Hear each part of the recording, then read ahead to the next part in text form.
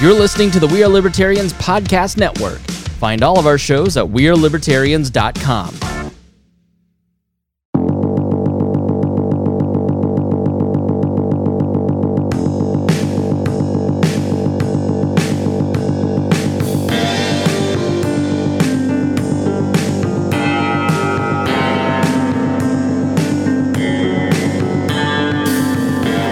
Achieve the dangerous freedom you dream of in your lifetime. You're listening to On the Run with Remzo W. Martinez.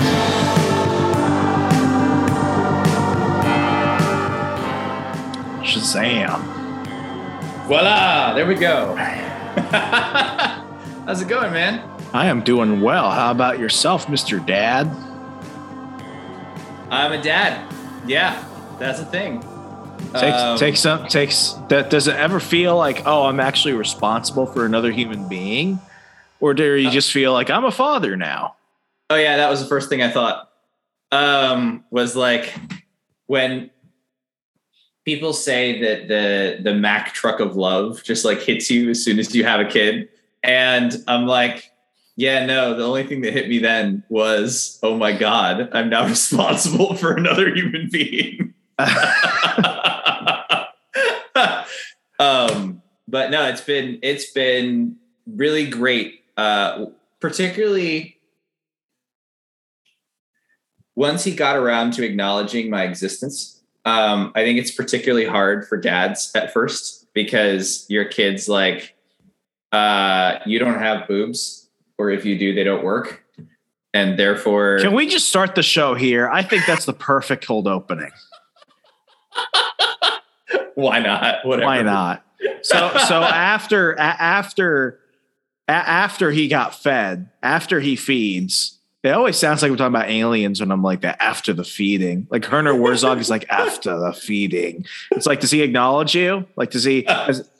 Is he still too young to talk? Has he started talking? That's a lot of questions at once. I am a parent now. Slow down.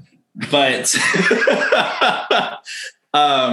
no. So at first he didn't, and that was frustrating. But shortly he acknowledged me only when I was feeding him. And it took about 3 months or so after that before he started like acknowledging my presence. At first it feels kind of coercive because you're like, hey, and he's like, hey, and he doesn't respond otherwise. But he's about 7 months old now, and he started to get into the dad's actually like a cool person. So he now smiles when I come in the room. And this human provides me sustenance and entertainment. Basically. Yeah. I mean, it is very much a transactional relationship right now. How much of just your outlook on life has changed now, knowing that you have brought life into the world? I don't know how much specifically has changed. I mean, I always intended on having kids, so there was always that preparation in my head of what it would be like, which of course is nothing what it was like. So there's that. But I would say that two big things have changed. One is now I'm responsible. So now everything has to be taken with a grain of caution. Because I have to have a well-providing, full-paying job to put a roof over their head. And like the first time your child's hungry and you do not have something to give them is you will know. And you won't just like know, you will feel it in your soul that you have let your child down. Or like we had COVID and whatever other respiratory illness as a family. All the vids. The bat virus, the kangaroo virus, the monkeypox. The plague basically invaded the household. And when you have a kid, everybody gets it. It doesn't matter who started it. And so hearing him hold his tiny little ears and mule essentially because of how bad he was feeling. Yeah, you don't feel much lower as a parent. It's pretty down here. So there's definitely that element of it where, hey, I'm responsible, I have to take care of him. But the second thing as well is like, now what I'm doing has to matter. Before, professionally, personally. Exactly. Like before, you could try something, do this, whatever, have fun, hang around. And not to say you don't have fun with a kid, because kid's a ton of fun, and not to say I don't have fun outside of the kid, but you have to be very intentional about where you're spending your time now, because now everywhere I'm spending my time is taking time away from time I could be spending with him. So I'd say those are probably the two biggest things that shifted a little bit as I became a dad. It's I'm not a father, so I don't want to compare it, but like being married for over a month now. I've been with my wife. We were together for 7 years before we got married. We started going out when I was just barely a junior. Yeah, like just barely. Well, I mean, she's a cougar, but like there's not that much. We're not dealing with Stifler's mom here. But like, there was a moment after we got married where after, going to the courthouse and getting all the legal stuff, getting together, like setting up a joint bank account. Like once it was like, we're really married, that's when like something kind of shifted in me, and a lot less of my own ambitions and priorities were a lot less of them were as self-focused as they were. And now it's like, oh, there's the financial side, which is now I have to budget for two people worth of groceries and stuff like that. But then it came to other things like, or with inflation, it's 3 people worth of groceries. With 3 people. Yeah. At least 3.5, the imaginary money man that's just eating all my shit. But it got to the point where it's like, what if I die? Like what's she gonna do? Like, do I have things set up? Like, what if something happens and I lose my job right now? Like things that I was already starting to think of. Now it's become real. And I mean, she's a functioning adult who could live without me as she had, but I can only imagine how amplified that is when you bring a child into the world. And that's the one thing that I hear from all my friends who are parents. It means something different now, since now people in our age group, I don't know how it is with you and your like friend group and stuff, like they're having kids. And it's weird because these people and you're like, you should not be responsible for a child, but something changes in them. And somehow, while they might stress and they might be, worried and challenged with parenthood, somehow something activates in them and they at least pull off looking like they know how to raise a child, even if the bar is low. Well, and if you've gotten any of that from me, then that is basically 100% my partner. He's the one who's like, I know what I'm doing. And everyone looks at you like, how is he involved in this? Right. And I'm like, I do what she tells me to do. We know he helped make the child, but does he keep the child alive? Yes, so far. Like my record is 100% on that right now. It only goes from 100 to 0 really fast. It's true. It's like the worst game of Risk ever. It's just like you roll the die and the child dies. Every day is a game of Sims. Except the punishment for failure is prison. Basically. But no, she was a nanny for 10 years. So she has raised 10 kids before. Oh, wow. And probably even cooler than that, she was the former political director for North Carolina Libertarian Party. So she's also a libertarian. And she's combined these. That's why you immediately got her pregnant. You can't miss out. Like, you can't let that go. I mean, it makes sense. She can cook too. So like you add all that together. It worked out. So, but being a libertarian parent is hard, particularly because you start out as an authoritarian. Like you literally brought a child into the world without their consent. So from the very get-go, you violated the NAP because the child did not have any say in this. That's why they refused to nap onward. Absolutely. It's like, you don't care about it. Why should I? So you violated the NAP and you brought them into the world, and now they're here and they're angry about it because, you according to them, you just ruined their life, especially since you brought them out of the womb into the world, which was safe and warm and comfortable and cozy, into this cold, cruel world. Like our son, when he was born, he had swallowed a little bit of his own poop already. So How does that work?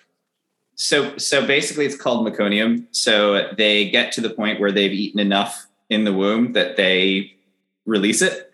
And that's a thing? It is. That is horrifying. It is. It can also kill them. That's extra horrifying. So we went through 36 hours of labor to get him out of her because that happened, and it caused his heartbeat to go a little erratic. So yeah, that can happen.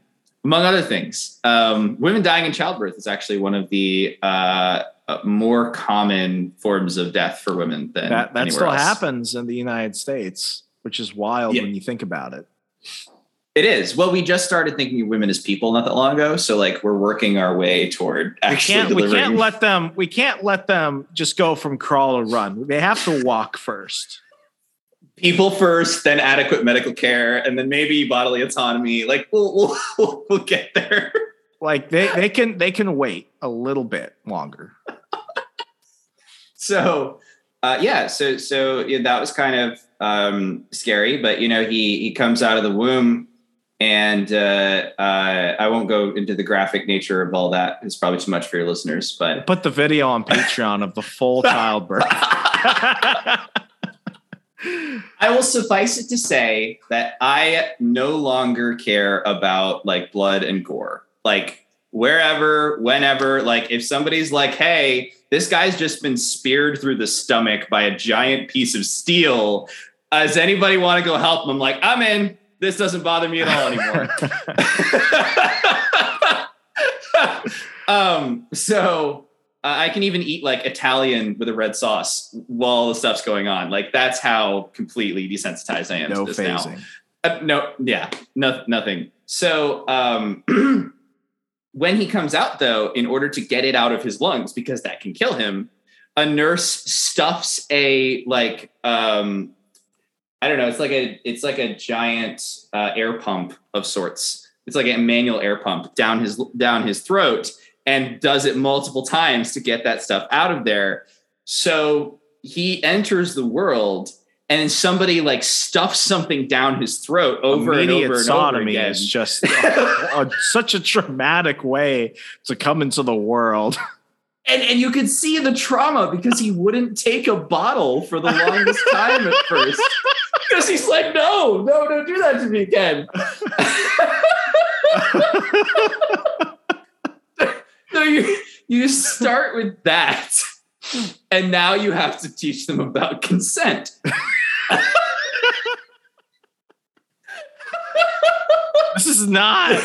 This is a horrifying way to experience the initial year of parenthood. It was a lot. We also had a run-in with it is not legal in North Carolina to have the green grass that is legal in many other states. Oh, the devil's sticky. Yeah. So if they detect it in your system, they won't, because they can't legally like send somebody after you and like get a warrant and everything just off of that. Do they like push you out the hospital and then say, good luck? No, they sick CPS on you. That's not fun. Which was entire bullshit. We'll have to do an entirely different episode on how we fought CPS and won. But we had to fight these people because they were just like, yeah, we'll take him, right? You guys, we're just going to take him and replace him somewhere else. And there was actually a bill in North Carolina that got vetoed by our Democrat governor a couple of years ago, which would have like removed their requirement to try to reunify them with the family. So like you test positive for the green, or it shows up in your bloodstream, which I think it can be in there for like, I don't know. So like 30 days. Yeah. So it shows up in your bloodstream, and then they take your kid and you never hear from them again. So thankfully we avoided that. So yeah, the first year is been fun. But the point of all this is having a libertarian nanny as my partner is incredible because of the little ways that she finds to create situations where he gets a say that I never would have thought of. Like, it's simple things like, okay, he's supposed to be taking a nap. Do you want to, and this is harder to do now. It's more of like something we're going to do because he can't talk yet and not really understand us. He's currently doing high-pitched pterodactyl screeching right now. Like that is his thing. I will not mimic it for your audience, but that's very good. That's very appreciated. It's just high-pitched pterodactyl screeching like half the day. But when he gets a little bit older, giving him the opportunity to take a nap now or 2 minutes from now. It's not a ton of consent. It is a lot more consent than a kid would usually get. Another thing is, instead of having a crib, we're doing a floor bed. So essentially he's got a mattress. Are you doing like the co-sleeping thing? Are you all on there, or is he like in the same room? No, he's got his own room. So he didn't want to co-sleep long. Like, I think he was in the cradle in our room for like 2 weeks. And then he was like I'm independent. Leave me alone, put me in my own thing. So he didn't do that much, but no, a floor bed basically. So there's a mattress about this big on top of the floor. And we baby-proof the room so that he can't theoretically choke himself, hurt himself, whatever. And then instead of putting him in a literal jail, which is what a crib looks like, in a literal jail, we just put him in the room, place him on the mattress, and it's nap time, but you can choose to take a nap, or you can go and, play with one of your toys, or you can look in the mirror, or you can do whatever. But really realizing, being a libertarian parent is realizing how authoritarian parenting is and how it's amazing that we have any libertarians at all, given how authoritarian parenting just like generally is. I don't know if we're allowed to like say his name anymore. I say this as I forget his name. He was the bald guy who wrote about peaceful parenting. Stefan Molyneux. Yeah, that guy, Stefan Molyneux. And I don't know why. I picked up his book, before he was like socially ostracized. I don't know why I did it. Like, I was like in my mid-20s, but I read the book, and like it had the way I took it is it's good for parents, but I recommend people read it. I forget what it's called. I forgot who he was and I forgot what it was called, but it's a good book. I remember the lessons.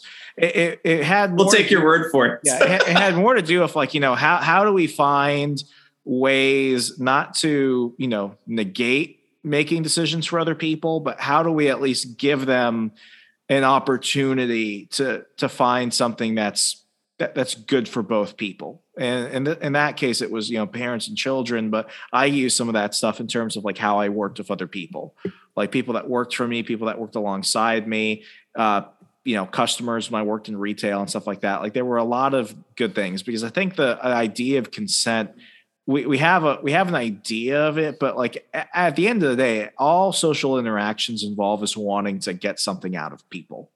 It's just a matter of, do they feel respected or do they not feel respected? And are you doing the best of intention? Well, and that's the thing, but the difference between the moral consent and the ethical consent. So like for me, at least, morality is the line over which if you cross it, I can shoot you. Yeah. And there are certain things under this line, murder, sexual assault, theft, things like that. That you cross this line, I can shoot you. But just because somebody didn't assault me doesn't mean that I want to be around that person. Like that's not my only standard for them. So the second standard I think is really helpful is ethical consent. And ethical consent is basically how much consent can we have in this interaction? Like, how do I maximize the amount of consent in this interaction? So like usury, for example, would be not a violation of moral consent because you agreed to the loan and you agreed to pay this high interest rate.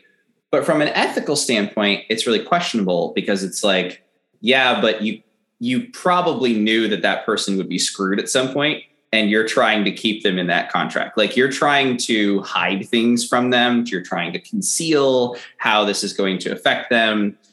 These are things that reduce the ethical consent there.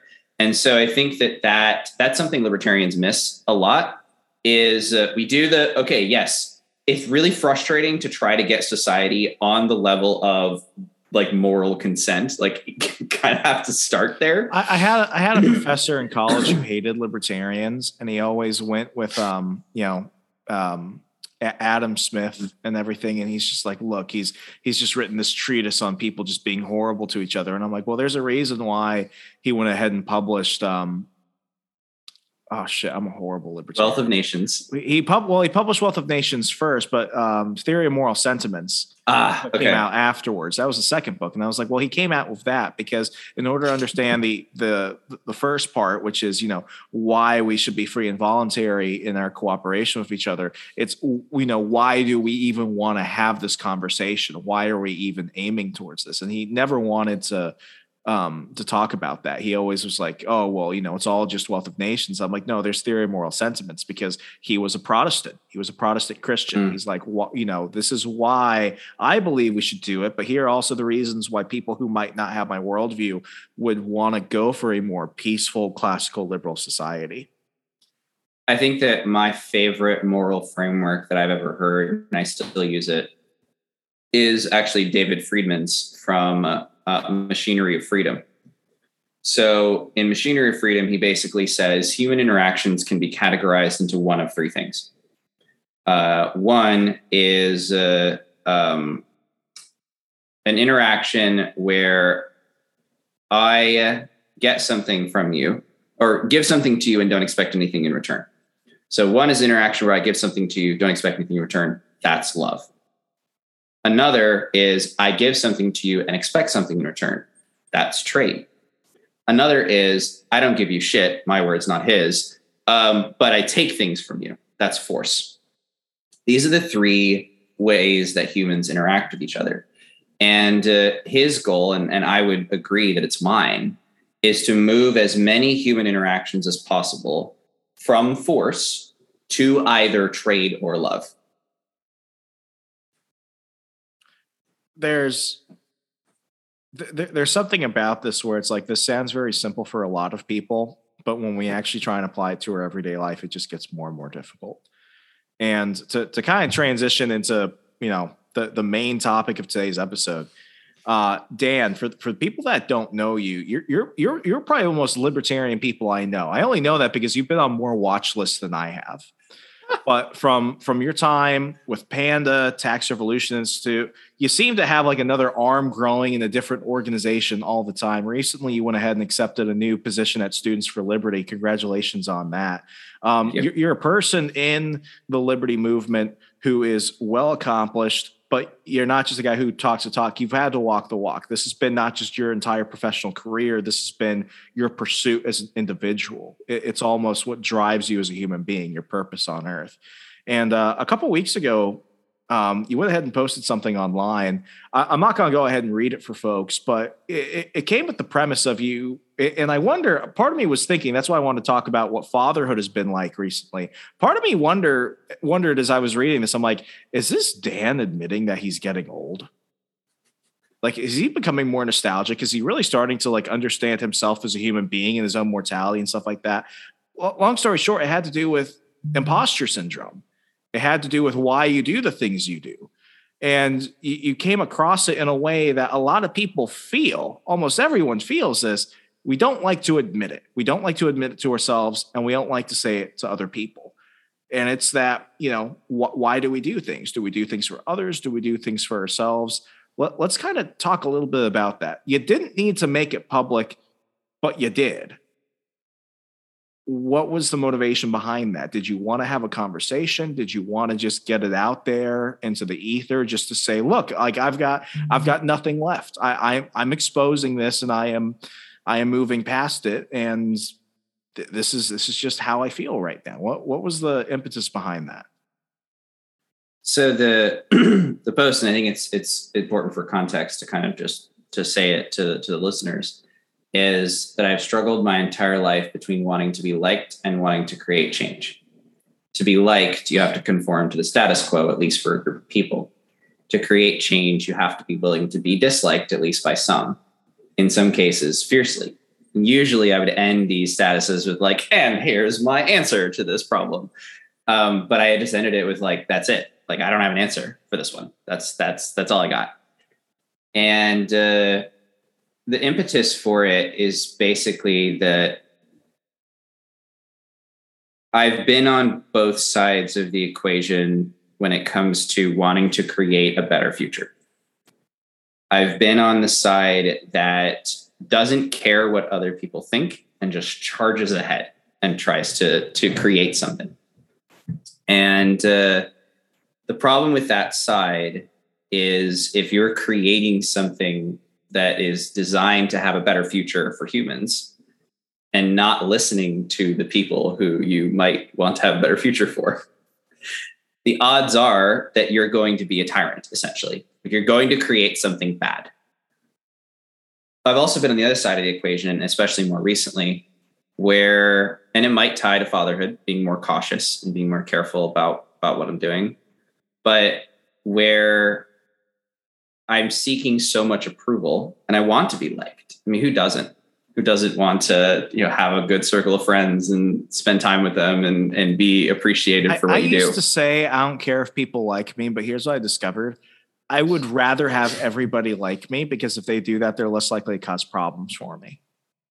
Because when I went at the attitude of just, fuck everybody, I'm just going to do my own thing, I don't care, that's always where I got into the most precarious situations, to put it lightly. And it wasn't that I wanted people to like me. It was more like, if I actively make them dislike me, it will make things worse. But then there comes that moment of like, why do we do the things we do? And I had to read it a couple times, man, because it forced me to ask a lot of questions that I feel like I answered a few years ago as I was going through some changes. But at the same time, I never really like had that conversation with myself. And it was something that made me really question, like, why do I do the things that I do? And it's more important I understand this now, because a lot of what I do as a side hustle coach, teaching people how to be more out there, a lot of what I do, and this is an insight into how the coaching goes. It's like, if you're going to start a side hustle, that means you're going to have to do self-promotion. If you do self-promotion, that means you have to actively talk about yourself and value you give. If you're going to do all of that, then you're essentially trying to convince people to trust you to deliver on something. And for a lot of people, that's really difficult. Now, when I get into my podcast clients, I have people who are phenomenally talented people, and they have the personality for it and they've got the talent for it, but they are petrified of, what if people don't like me? Or what if I try too hard to be liked? And I don't always have an answer for them. My only answer is typically, you do it because you have to. And why is the have to there? If you're coming to me because you want to make more money on something, there, you need more money. If you're doing a podcast because you want to do a podcast, it's because you want to put something out for people to enjoy. But it all comes down to you. And I think a lot of people, they get confused by that, because nobody wants to say, oh, I'm doing this because I want people to like me. But somehow we've turned that into a bad thing. I think there is an excess. And I also think there's a degree of, you do it because you just have to get by. But it is a difficult thing to ask. It's like, why are you doing this? And when you get to the point where it's like, oh, I'm only doing this because people should hopefully see what I'm doing and want to like me because of it. That's when it becomes a bit sore, because then you really wonder, like, is the effort you're putting into what you're doing worth it? Well, and I think especially for if you're trying to do something big, right? So my entire life, I mean, you go to my Facebook, which my parents finally allowed me to have at like 17. I was able to get my own Facebook account. And I think I'm probably the only person ever on Facebook who actually had followed the age restrictions on there. So my Facebook is /change the world. My parents never put a glass ceiling above my head. I'd say I'd want to do this. They'd say, yeah, awesome. How are you going to pay for it? What are you going to do? How can we help? They never paid for anything, mind you, but it's how you were going to pay for it. Which is also good parenting on some level, I think. But they always believed in me. And I remember specifically when I went to go drop out of college for just run Panda full time, my first organization. I had a conversation with my dad, and basically his answer was, we support you as long as you are thinking this through. And that's not an answer a lot of people might have their parents give them. But it illustrates the level of support and the level of belief that they had in me. And so I've always gone for the biggest thing. And, started with civil liberties and then activist training and then taxes and then more activist training. And I think one of the hardest things to come to grips with is if you want to do something big, there's so much you don't know. And that can be told to you, and you can get an indicator based on like what people like. That's kind of a corollary that helps you. But the bigger you're trying to make a change, the less you know. And the more you need to know, because I don't want to just make a change.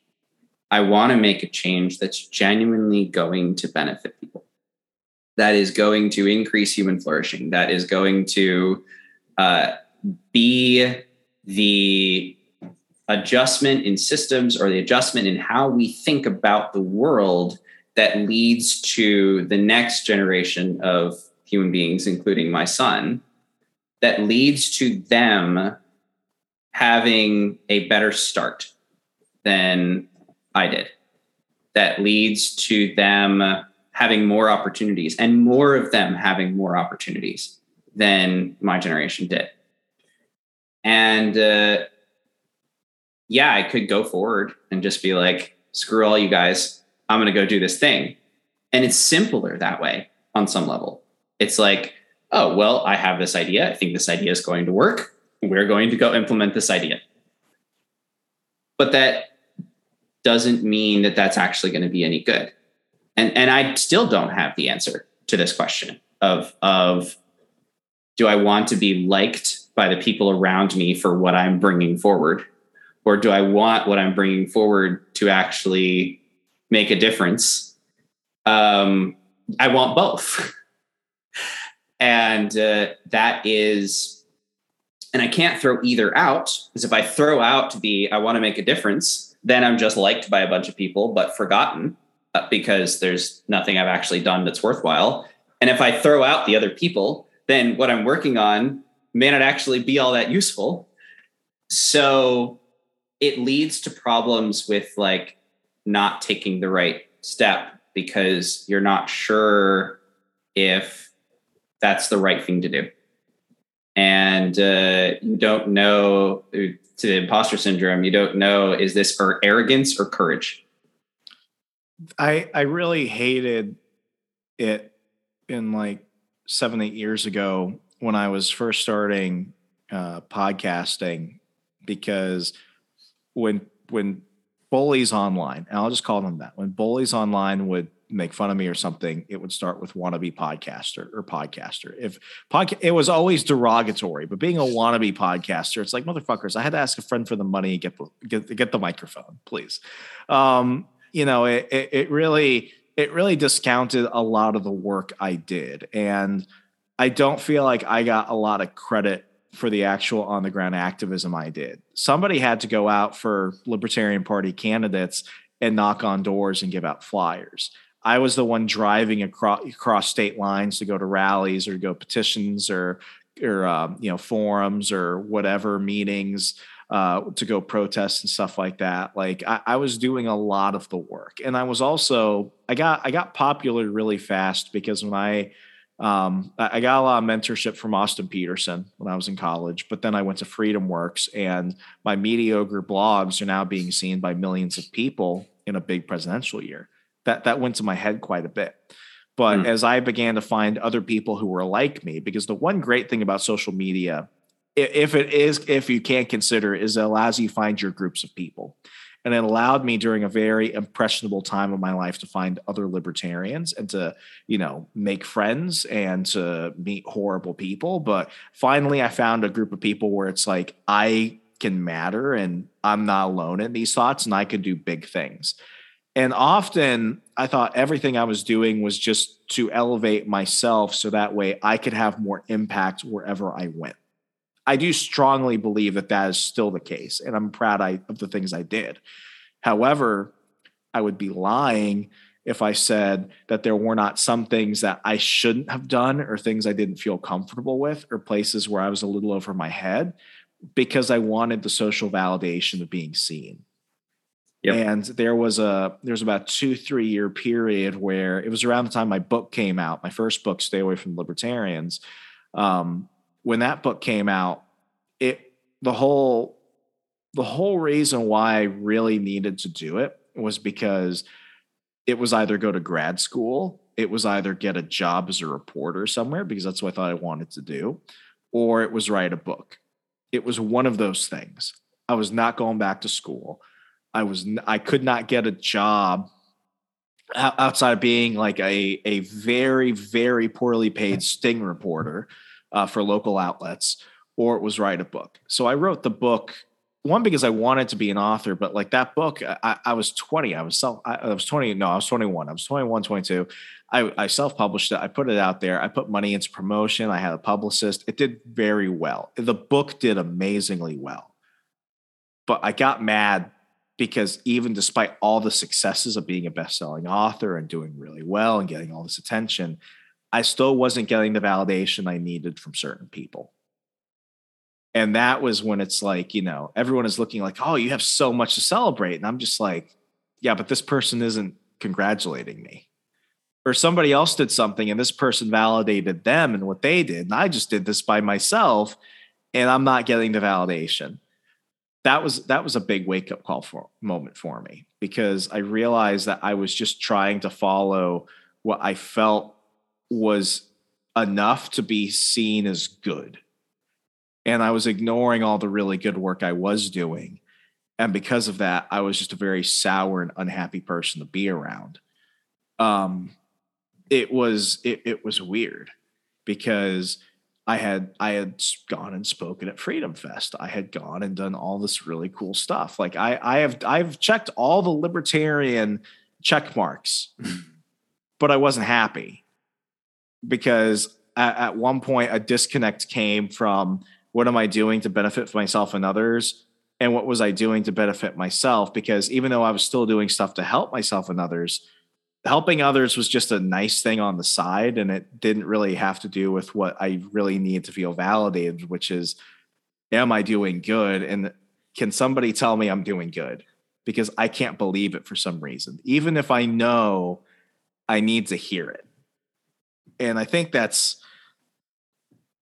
you obviously discovered this not recently. You obviously have known this for a while, but you have this conversation of yourself. I think that's a point of maturity that a lot of people need to reach, because if people are still asking themselves that question, it's a good question to ask. And it means that it's something you're really considering. I just wish more people caught it early like we did. We're not old and gray yet, but it's something where it's like, as I look back at the last decade of my life, and I'm pretty sure you see this with all the things you're doing, you're like, I could have saved myself a lot of stress and heartache if I had just had this conversation.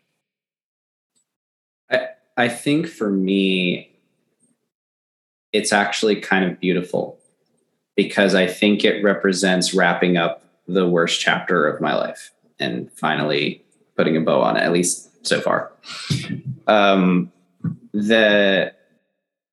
Because I had been instilled with so much confidence from my parents going forward, if there was one word that was used to describe me by everyone around me, it was confident. Knew what I was doing, knew where I was going, and we were going there. And in 2017, the tax organization that I was running blew up in spectacular fashion. we realized still have that the sticker like 5 feet away from me, so something survived. the tax revolution sticker. Yeah. Awesome. Crow was cool. You had good branding. I gotta give you that. Hey, my branding advisor, Joe, with Dark Square is awesome. Like, absolutely fantastic. We did that well. And the thing that led to some of the downfall, but wasn't a bad thing, was we realized that we weren't going to take on the tax code by directly taking on the tax code. It was too big, and it was like violating Sun Tzu's laws and the laws of war to go attack an enemy that has the high ground.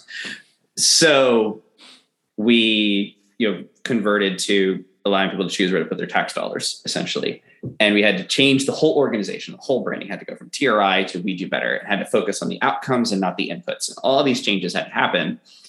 And we knew there was a risk of losing the donor, one of our biggest donors that we had.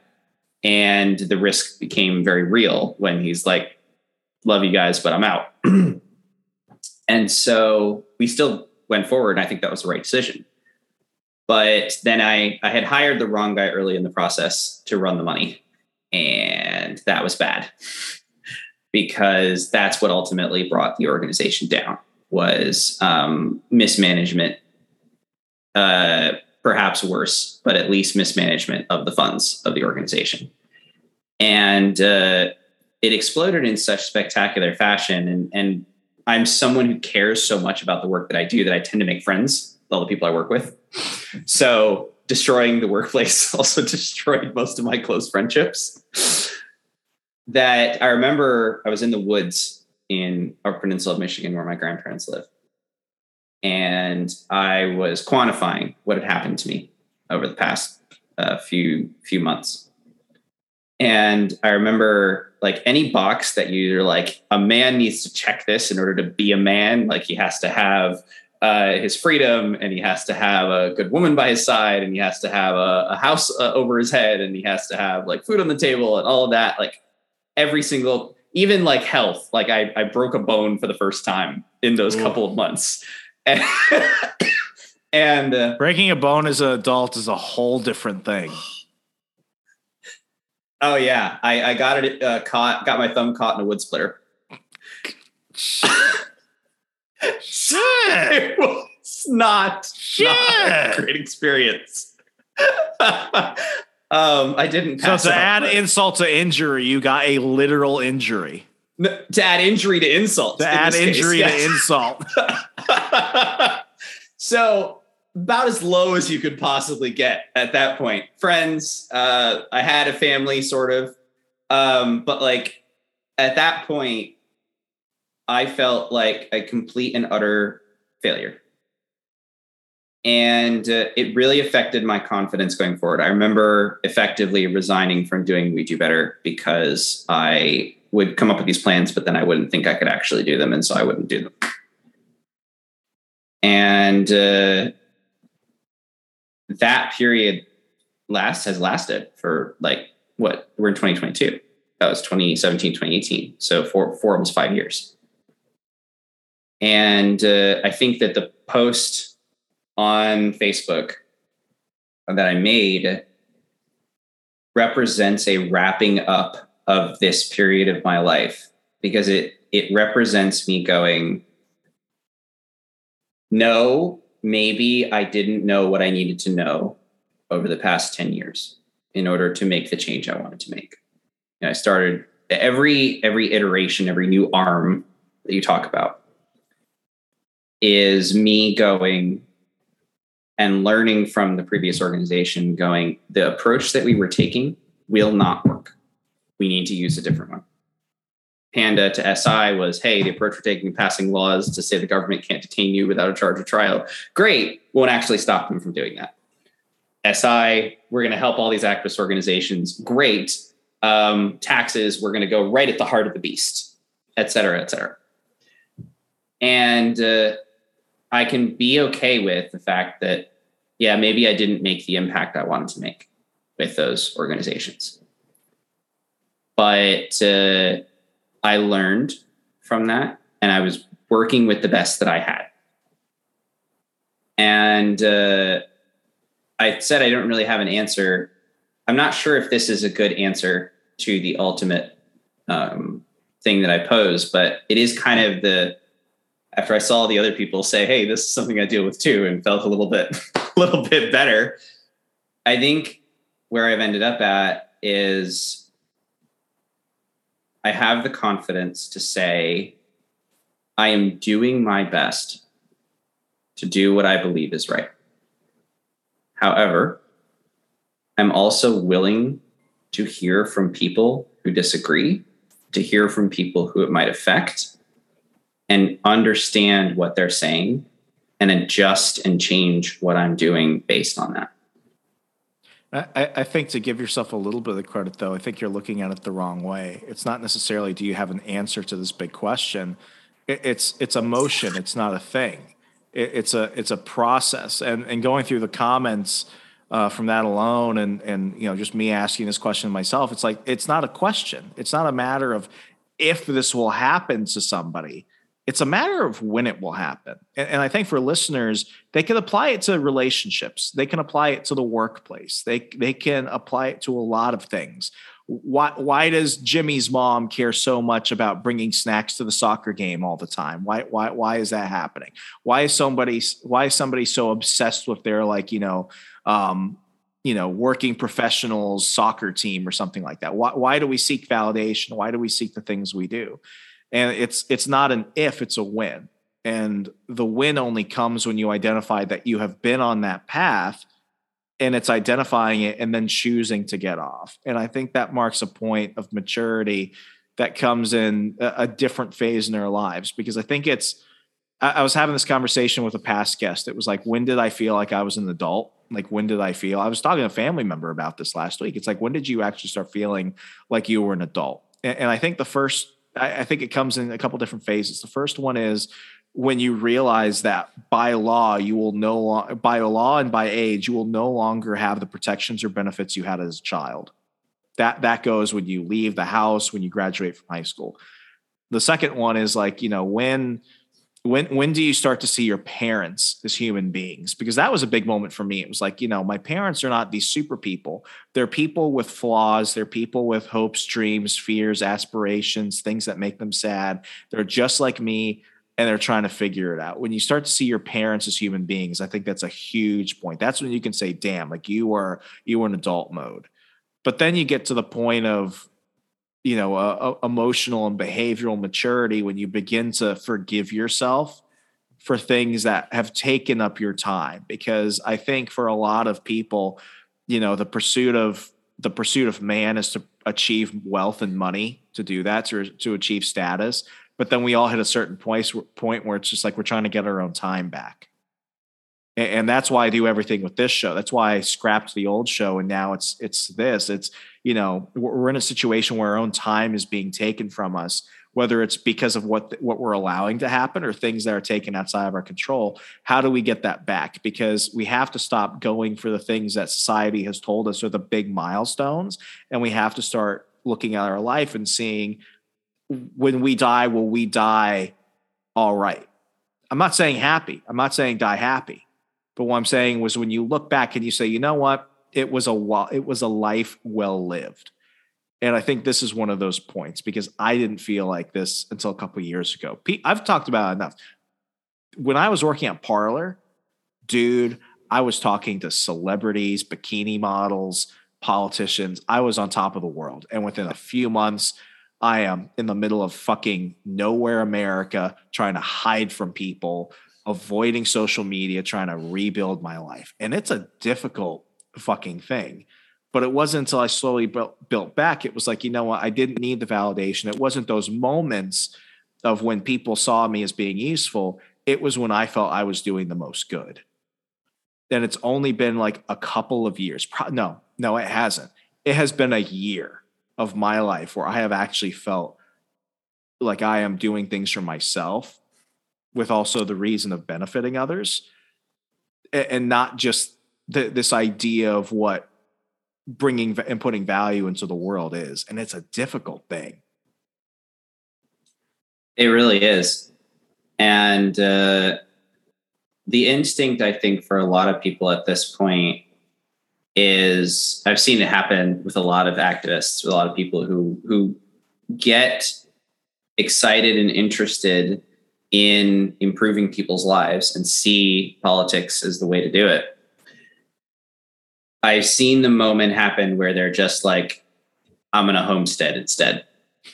I'm going to go, build a farm. And there's nothing wrong with that necessarily.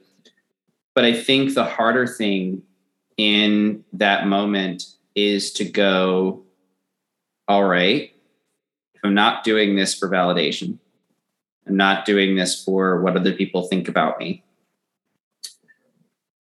is there still a way that I can use my skills and my experience to help other people? Where is the place where I am kind of uniquely best suited to do that after I've gotten to the point where all I want to do is homestead? Because that to me is what separates the people who then go on to change the world from the people who don't. I don't necessarily mean any shade against the people who don't, but when it's easy, when you believe, when you're like, all these people are, surrounding you and cheering you on and saying, let's go, let's go, let's go. It's easy to go out and be like, yes, let's change things. Let's go do the hard stuff. Let's go, make things happen. But when you don't get to rely on those people, and when you look at yourself in a way and you're like, I don't know if I've been all that effective up until this point. And when you have responsibilities, it's that point at which you can choose to either just be out there for yourself, which isn't necessarily a bad thing. And in a capitalist society, you can do lots of that and still help other people in a way. Or can you be patient with yourself in figuring out the way that you can help people, even without the adulation and the praise? I think that's really hard. And I think you probably could get adulation and praise out of it at some point. But it becomes the nice thing, and it isn't the thing. Right. It isn't.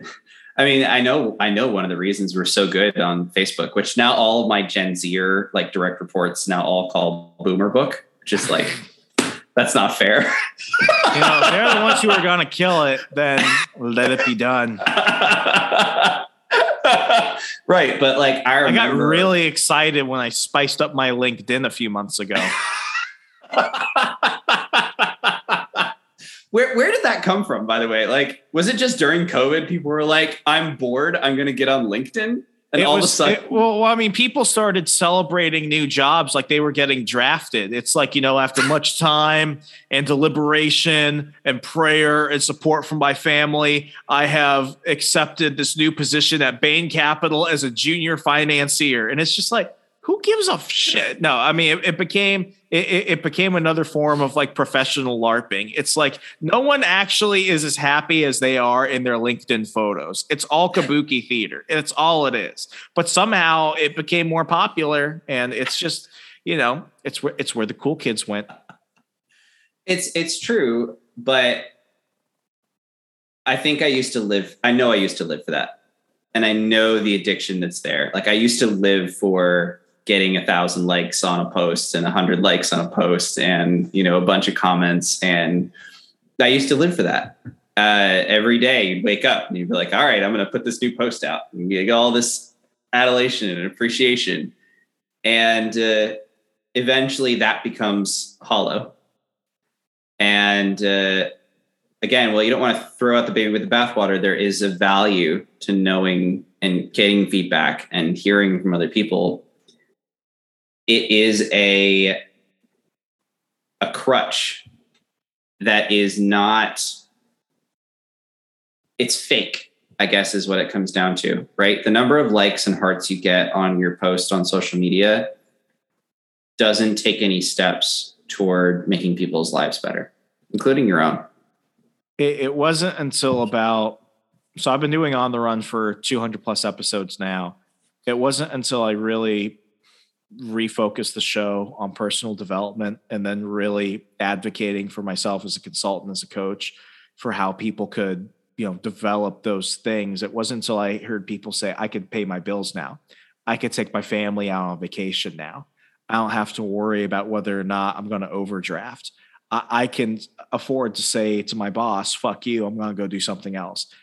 It wasn't until a relationship had been built, because I was more focused on the long-term development instead of the quick hits, that I actually felt like I was finally doing something. Because I can straight up tell people, I got probably close to 500,000 downloads or more of the Remso Republic that later became the Remso Martinez Experience.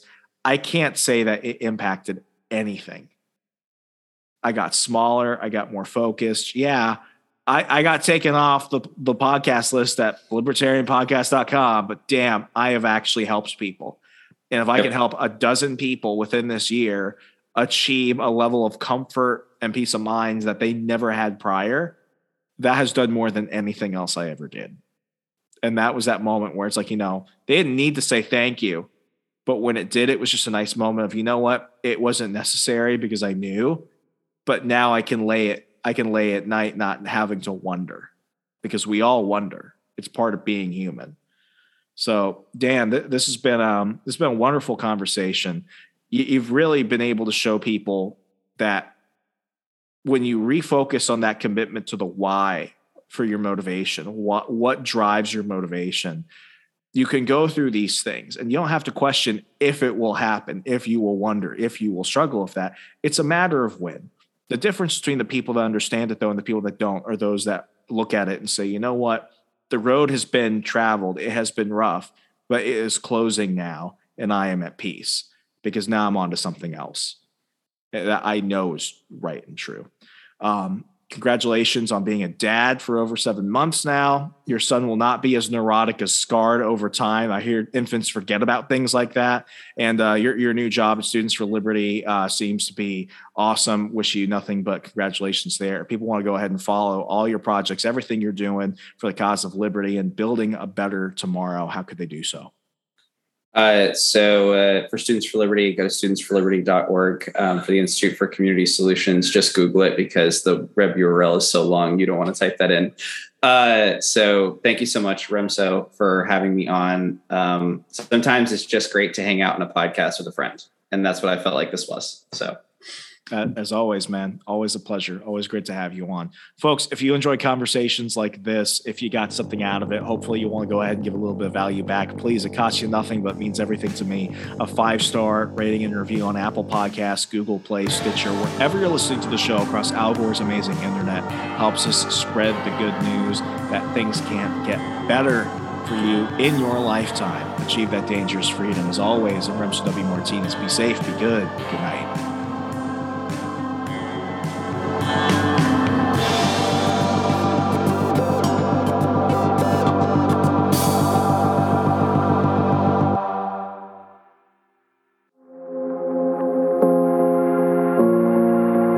For those of you listeners who know my background a bit, you might remember the stories of my first few jobs after college.